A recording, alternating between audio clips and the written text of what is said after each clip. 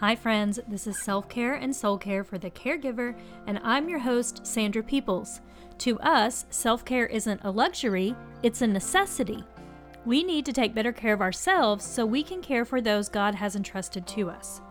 This is episode 61, and I'm sharing my read, watch, and listen recommendations from the winter. Can you believe that spring starts next week? I am super excited for it. I feel so much hope for the new season and for what's to come. I thought it would be fun to share my favorites from the last few months so you could put them on your list of things to read, watch, and listen to if they connect with you. But let me share just a little side story real fast of something that I've been working through kind of related to today's topic. So back in January, I saw a tweet from someone I respect who said that she thought it was strange or silly to keep a list of the number of books you read in a year. Now, I have kept a list of the books I've read for the last 12 years. They are on my blog. I add to the list throughout the year, and then in December, I pick my favorites. I indicate which ones I read with my book club. It's a whole thing. But after reading that tweet, I thought maybe it was silly, not something that intellectual people do. She's kind of an intellectual, a college professor. So I didn't keep a list for January and February. But it didn't make me feel any smarter. It actually kind of made me feel sad. I like keeping the list. I like seeing how many books in different genres I read in a year. Or I like seeing how many books by authors of color I read so that I know that I'm experiencing a variety of stories. I wondered why I was letting a stranger on the internet tell me what to do when what works for her doesn't work for me. So I'm back to putting the list on my blog, and I'll share the link in the show notes for this episode at sandrapeoples.com/thepodcast. But maybe you need to hear the lesson that I learned. If you enjoy it, it's worth doing. Even if other people don't think it's cool or smart or worth their time, and this especially applies to your hobbies. And it applies to how you respond to other people when they share their hobbies or something they enjoy. You don't have to rain on their parade or squish their passion or downplay their joy. Not even in little subtle ways, oh, I'd love to do that, but I just don't have the time. We have time for what we make time for. I read over 100 books last year because I watched practically no TV shows. My husband's goal was to read one book a month because he loves watching shows and movies. Neither choice is better than the other, and neither should be met with judgment, not even little subtle judgment. So all that to say, hobbies are awesome. This week we're talking about my favorite hobby, reading. Later in the month we'll talk about my other favorite hobby, gardening. My favorite things might not be your favorite things, but I hope you do have favorites. I hope you have hobbies, activities that bring you joy. They are gifts from our good Father who wants us to delight in the world He has created and use the gifts and interests He put in us. So now that we got that little pep talk out of the way, let's jump into recommendations for what to read, watch, and listen to based on my favorites from the last few months. So I'm going to do 3 in each category and just a couple bonus books because I never can limit myself to just talking about 3 books. So the first book I want to tell you about is Prayer in the Night by Tish Harrison Warren. It is about how to trust God in the dark. Tish walks us through a liturgical prayer that brought her comfort and healing after her father's death and her own miscarriage. It will encourage you as well through whatever dark time you're facing. I especially have enjoyed how she builds a theology of suffering on God's word that is true no matter what we feel at the time. She gives an example of friends who were in the waiting room as their daughter was in surgery, and she said the wife said to the husband, "We have to decide now who God is. We have to decide now if He is good, because we can't make that decision based on whether our daughter survives this surgery or not." And I just really think that those of us who are well acquainted with grief or brokenness in this world will really, really enjoy this book and the hope that it brings. Okay, book number 2 is Hamnet by Maggie O'Farrell. Let me spell it for you, Hamnet. It's written about the early life of William Shakespeare and his very unusual wife and their family. It's a novelization. In fact, I'm not sure how much of it is true. I checked out a book from the library that's a biography of Shakespeare so that I could kind of compare the fictionalized account to what was really true. But in this novel, the characters are rich and the story feels so real. And actually, I kind of just realized that the books and shows that I'm sharing today all touch on the topic of grief. But this book reminded me that we aren't the first generation to suffer. In fact, families for centuries have seen more death and loss than most of us have. I especially liked the look at how Shakespeare and his wife communicated through the events that were happening to both of them, and how that struggle is really universal to marriage. Couples then and couples today have to keep moving toward each other, even through heartbreaking circumstances. Okay, the next one is Woven in Moonlight by Isabel Ibanez. And this one is, thankfully, probably a little bit lighter. It's a YA book, a young adult book, that tells the story of a conquered people group who are fighting back. There are two young women at the center of the story, and one slowly realizes all she believes about the enemy may not be true. But the other sees that as a huge betrayal. So this book is written from the perspective of one of those two girls, and the follow-up book, written in Starlight, is from the other girl's perspective. I just got it from the library, and I am super excited to see where the story goes next. On my list of books to read next is Talking Back to Purity Culture by Rachel Joy Welcher. If you were raised in the church during what they call the purity movement, like back in the 90s when we were signing True Love Waits cards and wearing purity rings, this book is a guide to help you evaluate the good things from that movement and the things that we now realize could have been harmful in unintentional ways. So I am especially interested in reading it as I guide our 15-year-old son through all that is coming for him in the world of dating. I want to communicate our hopes for him in a positive way that will hopefully lead to healthy views on God's good design for sex. So I am super excited to read that one and learn from Rachel's experiences and just how she has put together the research on others who went through that movement at the same time I did. I also have a big stack of gardening books. As we look forward to spring, I am ready to get out and plant my garden again. We live outside of Houston, so we're in zone 9, and so I usually plant spring break week.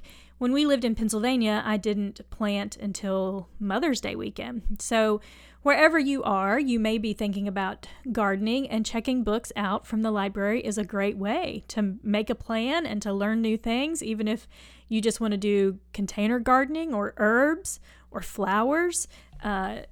When you're starting a new hobby, like if you're starting a garden, checking out books from the library about it is super helpful, so you know that you're not committing a lot of money before you know if it's something that's really going to stick or not.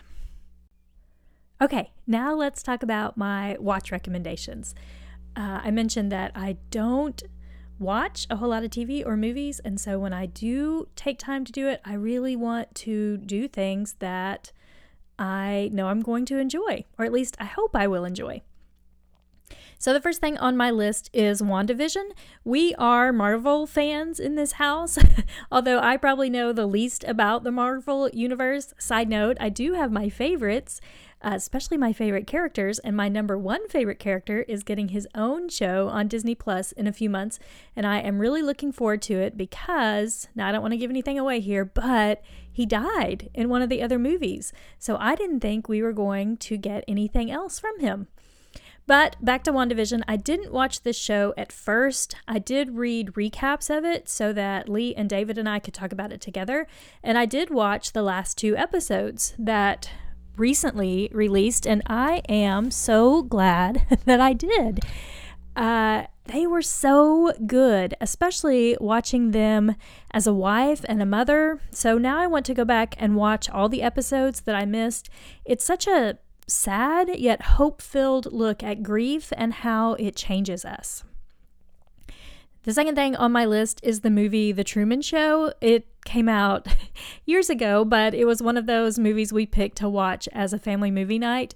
And it was super interesting to see it through our 2021 eyes. So if you remember, Truman, who's played by Jim Carrey, doesn't know that he's on a reality show, and he has been since the day he was born. But he slowly realizes that, and then it's his struggle with that knowledge. Now, I'm not saying that Jim Carrey is one of the best actors of all time, but I do think he brings something to the roles he plays that no one else could. In fact, we talked about that days after, about whether there is another comedic actor now who could play the same parts that he played, and I couldn't think of anyone. Since David does theater and musicals, it was interesting to talk through what makes Jim Carrey so good in his roles. We decided a lot of it has to do with his expressions and his physical humor. Okay, the third movie on my list I actually haven't seen, and I tried so hard to watch it over the weekend before we talked about it, but I just couldn't make time. So it's at the very top of my list of things to watch, and it's called Minari. It's spelled Minari, and it is about a Korean family that starts a farm in the 1980s in Arkansas. Now, I grew up in the 1980s in Oklahoma, and in fact, I read that this movie was filmed in Oklahoma. And so I think I'm going to see a lot of my experiences in this movie. But of course, I grew up in a town where I was the fourth generation of my family to live in that town. And this is a family coming from Korea, and they're deciding what traits about themselves do they want to hold on to, and what is going to assimilate into the culture around them. I'm just super interested in how that's going to play out and the ways that I will relate to it and the ways that I will learn from it. There's a scene in the trailer, and the family goes to what looks like a small church, and the pastor gets up, like totally would have happened at that time, and he asked the visitors, anybody who's visiting, stand up so that we can recognize you. And the family stands up. They look so cute, all standing up because everybody is staring at them because of course they know that they're visitors. It's a family they have never seen before, and that stands out in Arkansas in the 1980s. And so, man, I think it's going to be a really sweet movie. It won a Golden Globe, and I read that it has won 68 awards and been nominated for 170. And I also saw that there isn't any violence in it or anything like that, so I feel safe in recommending it to you even before I watch it. But if you're in the Abiding Caregivers Facebook group, I will let you know when I watch it and if I enjoy it as much as I think I will. Okay, now 3 recommendations for things to listen to. The first one is the Loma podcast, Lomah. Kim is starting a new season, and it is on literacy instruction for students with disabilities. I am super excited about this new season for Kim. She always has the best guest that come on, just experts in the field. It's amazing. She says, it's amazing they say yes to me, but we all get to benefit from the time that she spends interviewing them and all that we can learn. So I watch her Instagram stories and I see how much progress her daughter Miranda has made, and I cheer her on as she learns how to read and write, and it gives me a lot of hope that James may be able to read and write too. The second podcast to recommend is one called Didn't I Just Feed You? It's new to me, but there are 130 episodes, and I have been scrolling through listening to the ones that look interesting. I liked episode 125 on easy family dinners and episode 110 on easy freezer meals for stockpiling or giving to new parents. Maybe I just like the ones with easy in the title, but we all have to eat each day, and most of us who are listening have to cook each day. So it's fun to get new ideas from a podcast like this, or even just think differently about the task of cooking. It brings a little more joy to the routine. Now, this last one is kind of a combo. You're going to listen or watch, listen/watch. It's the Wednesday Wake Up Devotions from Rising Above Ministries' new app. So each Wednesday, they share a 3-minute video with an encouraging devotion. They have a story and a verse that they focus on, and it's just kind of the perfect pick-me-up in the middle of the week. So this Wednesday, I am scheduled to be the Wednesday Wake Up host. So I hope that you will download the app from Rising Above Ministries and join me there on Wednesday, March 10th. Okay, those are my recommendations from what I read, watched, and listened to this winter. I hope some of them make your spring favorites list. Let's pray together as we do to end each episode, and then I have a favor to ask to help me celebrate my birthday this week. God, thank you for the diversity of interest we have, the hobbies that we enjoy. Thank you for the authors, actors, speakers, and everyone involved in creating our favorite books and media. There are so many stories I want to read, watch, and hear. I'm thankful for the story you are writing in my own life and how my unique interests and hobbies are part of that story. In Jesus' name, amen. Okay, friends, now it's favor asking time. It is my birthday week, as I mentioned. And if we've been friends for longer than a year, you may already know that I super love my birthday. I blame it on being a middle child or maybe even a special needs sibling, but a whole day where I get extra attention has always been pretty awesome. For my birthday, I always get books, and this year I'll probably get a new houseplant or two. My mom is going to bake me a strawberry cake, and I will use my birthday as an excuse to be the last one out of bed for as many mornings as I can stretch it. Is there anyone else who tries for birthday week instead of just birthday day? But if you have an extra minute this week, you can celebrate me turning the big 42. I had to do the math on that one. It's getting harder and harder to remember how old I am. By leaving a rating or review for this podcast. Reviews are honestly a big deal, and they can help others know that spending 10 to 15 minutes with us each week is really worth their time. It would be fun for me to check this week and see that lots of new reviews and ratings came in. I would be so grateful. So friends, I hope you have a good week, whether you are celebrating family birthdays, the last day of winter, spring break, or even just surviving another day. I am praying for you as you abide in Christ and remember that apart from Him, we can do nothing.